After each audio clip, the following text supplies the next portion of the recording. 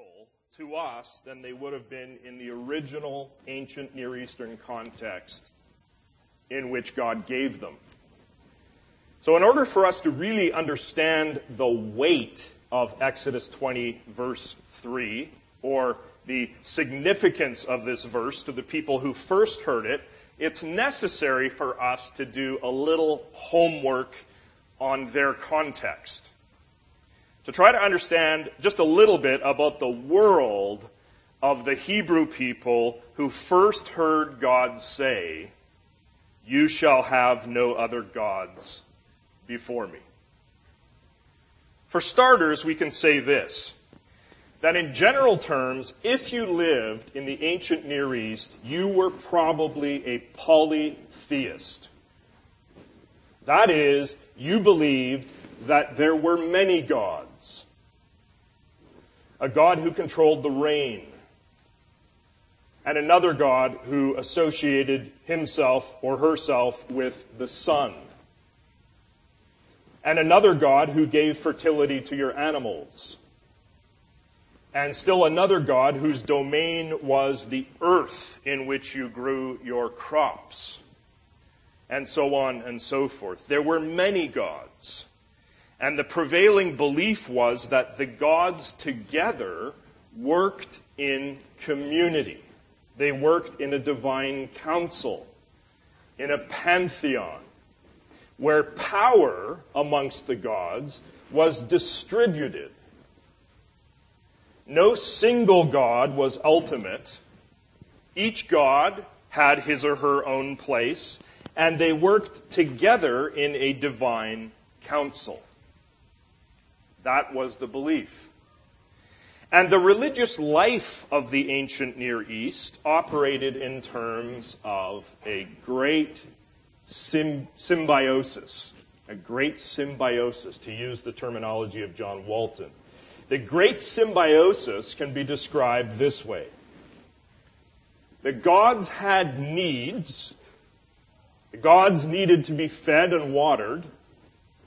And the job of the people was to meet those needs by ritual and by offering sacrifices to the gods. And then in return, the gods would meet the needs of the people by giving them rain and sunshine and fertility and the like.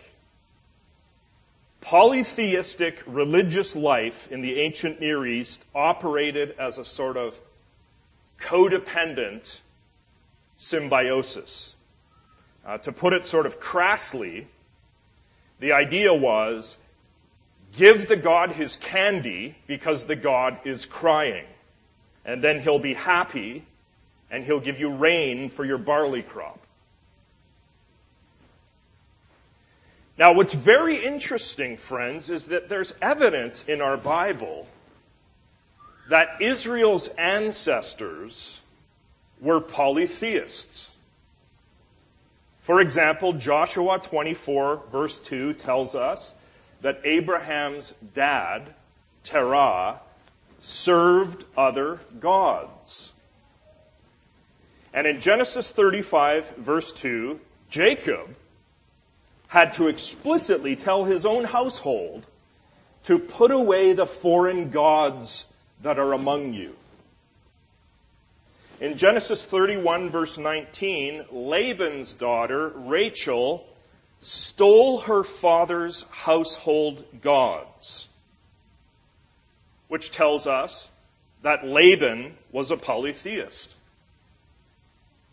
And even as late as the book of Judges, we have Gideon complaining on one hand that the angel of Yahweh had forsaken Israel. But then on the other hand, we're told in Judges 6, verse 25, that Gideon's father, get this, had an altar to Baal and an Asherah in his backyard. Evidently, Gideon's dad promoted polytheism in his house. Again, we need to understand that the air you breathed, if you lived in the ancient Near East, was the air of polytheism, the belief that there was more than one God. Well, By the time the Hebrew people got to Egypt and were enslaved in Egypt under Pharaoh, so just prior to the time when God liberated them out of Egypt, even there in Egypt, they were polytheists. In Egypt, the Hebrew people lived an awfully long time amongst a polytheistic people, the Egyptians, and the Hebrew people themselves were polytheists. The evidence for Israel's polytheism, serving more than one God while being enslaved in Egypt, is found in a couple of different places. In Joshua 24:14, where Joshua mentions in passing that while in Egypt the people had served gods other than Yahweh, or gods in addition to Yahweh. And also in Ezekiel 20, verses 5 through 10 or so, we learn again that while in Egypt, the people had served foreign idols. They had served gods other than Yahweh. Again, our point, friends, in the ancient Near East, into which the 10 words were spoken, polytheism, or the belief in many gods, was in the atmosphere. It was the common system of religion. Well, with all of this working in the background, perhaps now we can begin to see how the first word of the 10 words, "You shall have no other gods before me," how this would be very radical in the ears of the original ancient Near Easterners who first heard it. No other nation in this ancient world had received a command like this, to worship only one God, exclusively. But now Israel had received such a command. With the first word of the 10 words, Israel was being called to worship and serve Yahweh exclusively, to swear allegiance to Yahweh alone. And in their context, certainly this would have made their ears perk up, I think, in dramatic fashion as they heard God say this. Now, it also helps us, as we are trying here to recapture the force of Exodus 20, verse 3, it helps us to keep firmly in mind the events that had just transpired in the days prior to this moment in Exodus chapter 20. The plagues in Egypt and the crossing of the Red Sea with its rout and defeat of the Egyptians. All of this had been a demonstration, listen, a demonstration of Yahweh's supreme power and the sheer impotency of Egypt's gods. The true God, Yahweh, had routed the false gods of Egypt, and now Israel's response had to be to serve Yahweh and Yahweh alone. No more polytheism. The gods had been defeated. Remember what God said in Exodus 20, verse 2. Look at your Bible if you have it open. Exodus 20, verse 2. "I am Yahweh your God, who brought you out of the land of Egypt, out of the house of slavery." There wasn't any other God who had done the breathtaking thing that Yahweh had done for the people. It was Yahweh who had freed them miraculously by a mighty hand, and now on the other side of that Egyptian crisis, Yahweh was asserting that He alone was now to be the focus and the allegiance of their lives. "You shall have no other gods before me." Now, one of the things that's quite interesting about this first word of the 10 words is that it doesn't explicitly, I want you to notice this, it doesn't explicitly or conclusively rule out the possibility that there could actually be other gods. But then on the other hand, neither does this verse affirm that other gods exist. We need to see this. Again, it neither explicitly rules out nor affirms whether gods other than Yahweh actually exist. Other texts in the Old Testament, especially texts that came later in redemptive history, do explicitly rule out the possibility of other gods, especially in the book of Isaiah, where we get unequivocal statements from Yahweh himself, such as this: "Besides me, there is no God." Isaiah 44, verse 6. And, "I am Yahweh, and there is no other. Besides me, there is no God." Isaiah 45, verse 5. But in this earlier text, here in Exodus 20, verse 3, the possibility of other gods existing was not explicitly ruled out just yet. God's program here, in the immediate days just after the people had been liberated out of Egypt, his program here was simply to teach the people in no uncertain terms that he, Yahweh, deserved the exclusive covenant loyalty of the people. They were to forsake all other supposed gods, and that he, Yahweh, was to be the exclusive covenant sovereign over them, over the people. No third parties were to be entertained in this relationship. It's kind of like a marriage. A third party that intrudes into the relationship between husband and wife ruins the marriage. God demanded that this relationship between himself and his people be kept exclusive, that all other supposed gods were to be ruled out of court at all times. As Jeffrey Tigay has put it, in practical terms, the commandment means that Israelites may have no relationship of any kind with other gods. They may not build altars, sanctuaries, or images to them, make offerings to them, consult them, prophesy or take oaths in their names, or even mention their names.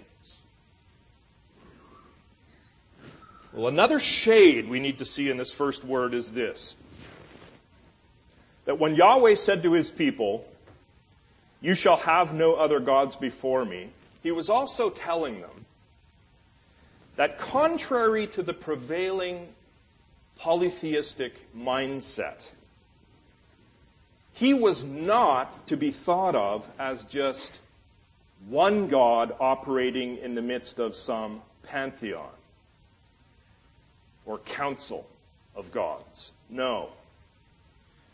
The truth was that Yahweh worked alone. Amen? Yahweh did not share power with other gods. Yahweh alone had all the power. Yahweh did not share authority with any group of gods. Yahweh was it, all by himself. There was no supposed council of equals. Yahweh was it. This also is wrapped up in the first of the 10 words. Now, we might ask here, why is God so radically limiting here? Why does God insist, in this first word of the 10 words, why does he insist on this extreme exclusivity in the relationship? You shall have no other gods before me. Is God that lonely? Is God that insecure? Is he on some sort of ego trip that he would make such a radical, uncompromising demand? And I think the answer is that God commands this way. I want you to listen carefully. He commands this way in Exodus 20, verse 3, because God knows reality better than we do. He knows that only He will satisfy the longings of our human hearts.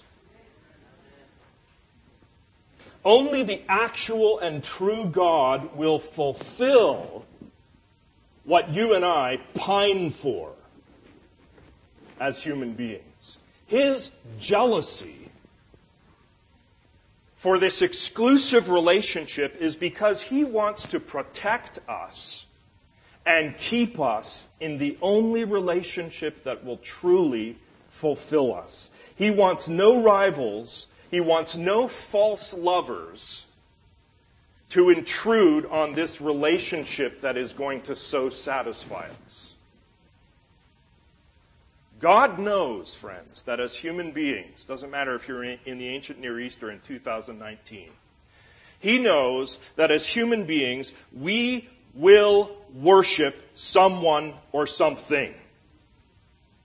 Because we, as human beings, are worshiping creatures. It doesn't matter who you are a worshiping creature. It is a fundamental fact about human beings that we will seek someone or something to adore, to trust, and to worship. As Darrell Johnson has put it, and I like this, he says, dogs bark, cats meow, fish swim, snakes slither, and human beings worship. That's just who we are. We are wired, each and every one of us, as a worshiping creature. And we will either worship the one true and living God, or we will fabricate an idol or idols to worship. It'll be one or the other. And so in grace, we need to understand, in grace, God, in the first word, directs us to Him. Yes? To the one we were created to worship. The first word, like all of the other 9 words, is a grace that has been given to us. It is a revelation that directs us to the right focus in worship, to the true and living God. He is the one, friend. If you're searching for satisfaction and fulfillment and meaning in life, He is the one in which those things will be found, in your relationship with Him. And as Yahweh spoke this first word, He knew that for Israel, they had just come out of, very freshly, had just come out of polytheistic Egypt. But He also knew that they were headed toward polytheistic Canaan. Yahweh's desire was that the people, once they arrived in Canaan, that they would not treat the Canaanite gods as gods. That they would not seek help from the Canaanite idols to grow their crops, to make their families fertile. But that they would rely on Him, on Yahweh exclusively for their every need. Well, how did it turn out? As it turned out, the temptation to worship and serve gods in addition to Yahweh was just too great a temptation for Israel in Canaan. And so much of the Old Testament is a long and sordid history of Israel's spiritual adultery. Of the people serving gods in addition to Yahweh and serving gods instead of Yahweh. Time and time again, the people did what? They transferred their trust and their thanksgiving and their adoration from Yahweh alone, the true God, to other supposed gods who were lifeless. But then, friends, when the fullness of time came, Because God remained, you see, faithfully committed to having an exclusive relationship with his unfaithful people. What he did is he journeyed to his people in person, in the flesh, in the person of Jesus of Nazareth. I am the Lord your God, who takes on your flesh in my plan to win you back to exclusive relationship with myself. The New Testament identifies Jesus as God. 1 John 5:20, there we are told in no uncertain terms that Jesus is the true God and eternal life. Colossians 1:19 tells us that in Jesus all the fullness of God. How much of the fullness of God? All the fullness of God was pleased to dwell in Jesus. And Jesus himself demanded, it's not too strong a word, demanded to be honored as God. When, in John 5:23, he encouraged all people to honor him, and he said, whoever does not honor the Son does not honor the Father who sent him. The New Testament further reveals to you and me that as God, Jesus is sovereign king over everything. That as Jesus himself says in more than one place, all things have been handed over to me by the Father. Or as Paul, the Apostle Paul puts it in 1 Corinthians 15:27, and then again in Ephesians 1:22, God has put all things, how many things? All things in subjection under the feet of Jesus. Jesus is the sovereign God and the king over all things. The New Testament also reveals to us that as God, Jesus created all things. John 1:3, all things were made through him, and without him was not anything made that was made. Or Colossians 1:16, by him, by Jesus, all things were created in heaven and on earth, visible and invisible, whether thrones or dominions or rulers or authorities, all things were created through him and for him. Jesus, you see, is also the goal of the entirety of human history.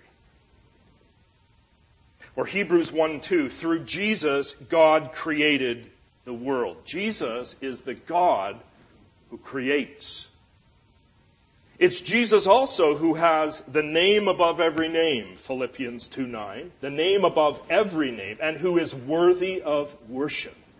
Jesus has scriptural hymns written for his praise. Philippians 2, verses 10 and 11, Revelation 4 and 5. Even the angels worship Jesus, Hebrews 1:6. Jesus is God. Amen? He is God. God alone deserves our allegiance, and God alone deserves our exclusive worship. The crucified, risen, and soon returning Jesus says to his redeemed church this very morning, I am the Lord your God. I have taken on your flesh so that I might come and deliver you, not from the clutches of Pharaoh and Egypt, but from what Colossians 1 calls the domain of darkness. Jesus says to us, by my cross, I have transferred you from that domain of darkness to my kingdom. In me, you have redemption, the forgiveness of sins. Therefore, you shall have no other gods before me. As God, Jesus says to us, and I want you to listen carefully, this is getting personal now, he says to you, and he says to me, I will be supreme in your life. Even over relationships with family, if push comes to shove. You shall have no other gods before me. And I also insist, says Jesus, that you deny yourself and take up your cross and follow me. Whoever does not bear his own cross and come after me cannot be my disciple. Luke 14, verse 27. Just as God at Sinai demanded exclusive covenant loyalty from Israel in the first word of the 10 words, so God in Jesus demands exclusive allegiance from us in the new covenant. Whatever gain we have, we count as loss for his sake. Indeed, we count everything as loss. Why? Because of the surpassing worth of knowing Christ our Lord. For his sake, we suffer the loss of all things and count them as rubbish in order that we might gain Christ. Friends, to keep the first word of the 10 words as New Testament believers, it means we must prayerfully, honestly question ourselves every day. In what area or areas of my life might my allegiance, my affection for Jesus be threatened?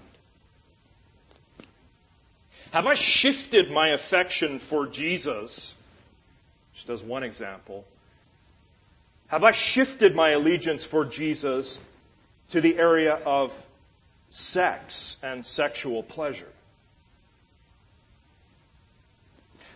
Or, ask this question, am I more loyal to my own hunger for power and possessions and money than I am loyal to the person of Jesus Christ?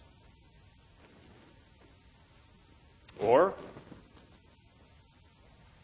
is the area of food the thing that is threatening to captivate my affections?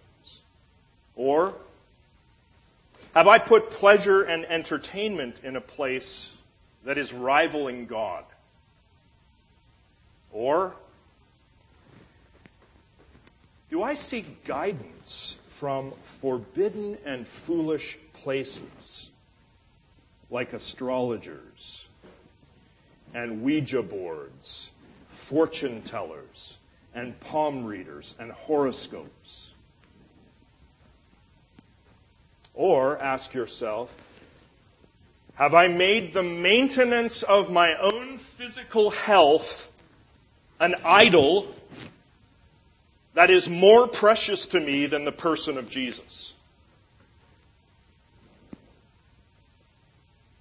Or as Darrell Johnson challenges us, just to get at this another way, to obey the first word, you shall have no other gods before me. Ask yourself, what is it that gives me a sense of security?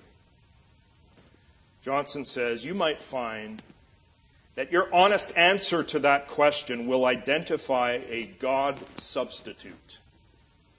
What gives me a sense of security? Is it really God himself, or is it something else? Or, he says, ask yourself, what do I fear most? The answer, again, might help you to identify a God substitute in your life. If your greatest fear, just as an example, is going bankrupt, then you might consider that money could be a God substitute in your life. Our problem, friends, as people who live after Genesis chapter 3 in a fallen world, is that we have a penchant, each and every one of us, a penchant for locating and or creating false gods, idols, and aligning ourselves to those idols and swearing allegiance to those idols. As John Calvin once put it, scarcely a single person has ever been found who did not fashion for himself an idol in place of God.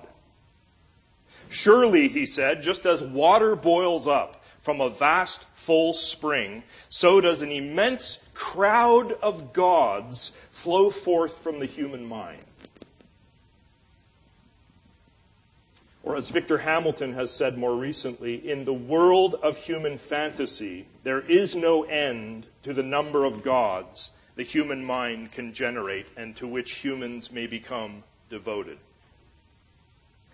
Friends, in the first word, God is declaring to us that for our own good, we must not transfer our adoration. We must not transfer our trust and our allegiance and our thanksgiving to anyone or anything else. It must center on Him because He knows He is the best for us. May Father, Son, and Spirit help us and enable us, because that's the only way it's going to happen. Help and enable us to keep the first word this very day and this week. Let's pray together. Father in heaven, all of us can see as we go through this first word that we have broken it. And we're going to see that with all 10 words, Lord. We thank you most of all that Jesus Christ has not broken any of the 10 words, but that He has kept the law perfectly for us. And that as believers, it's only by His righteousness that we are acceptable to you. But Lord, you give us the Spirit and the empowerment and the enablement to be keepers of your commands. And so I pray, Lord, as we go into battle this week, that you would come and help us and give us the power, and that you would nudge us in your gentlemanly way. Nudge us, Lord, toward obedience, I pray, in the powerful and in the mighty, saving name of Jesus Christ our Lord. Amen. Now, friends, may God lead you always in triumph in Christ. And may the delightful fragrance of His love be spread through you everywhere you go.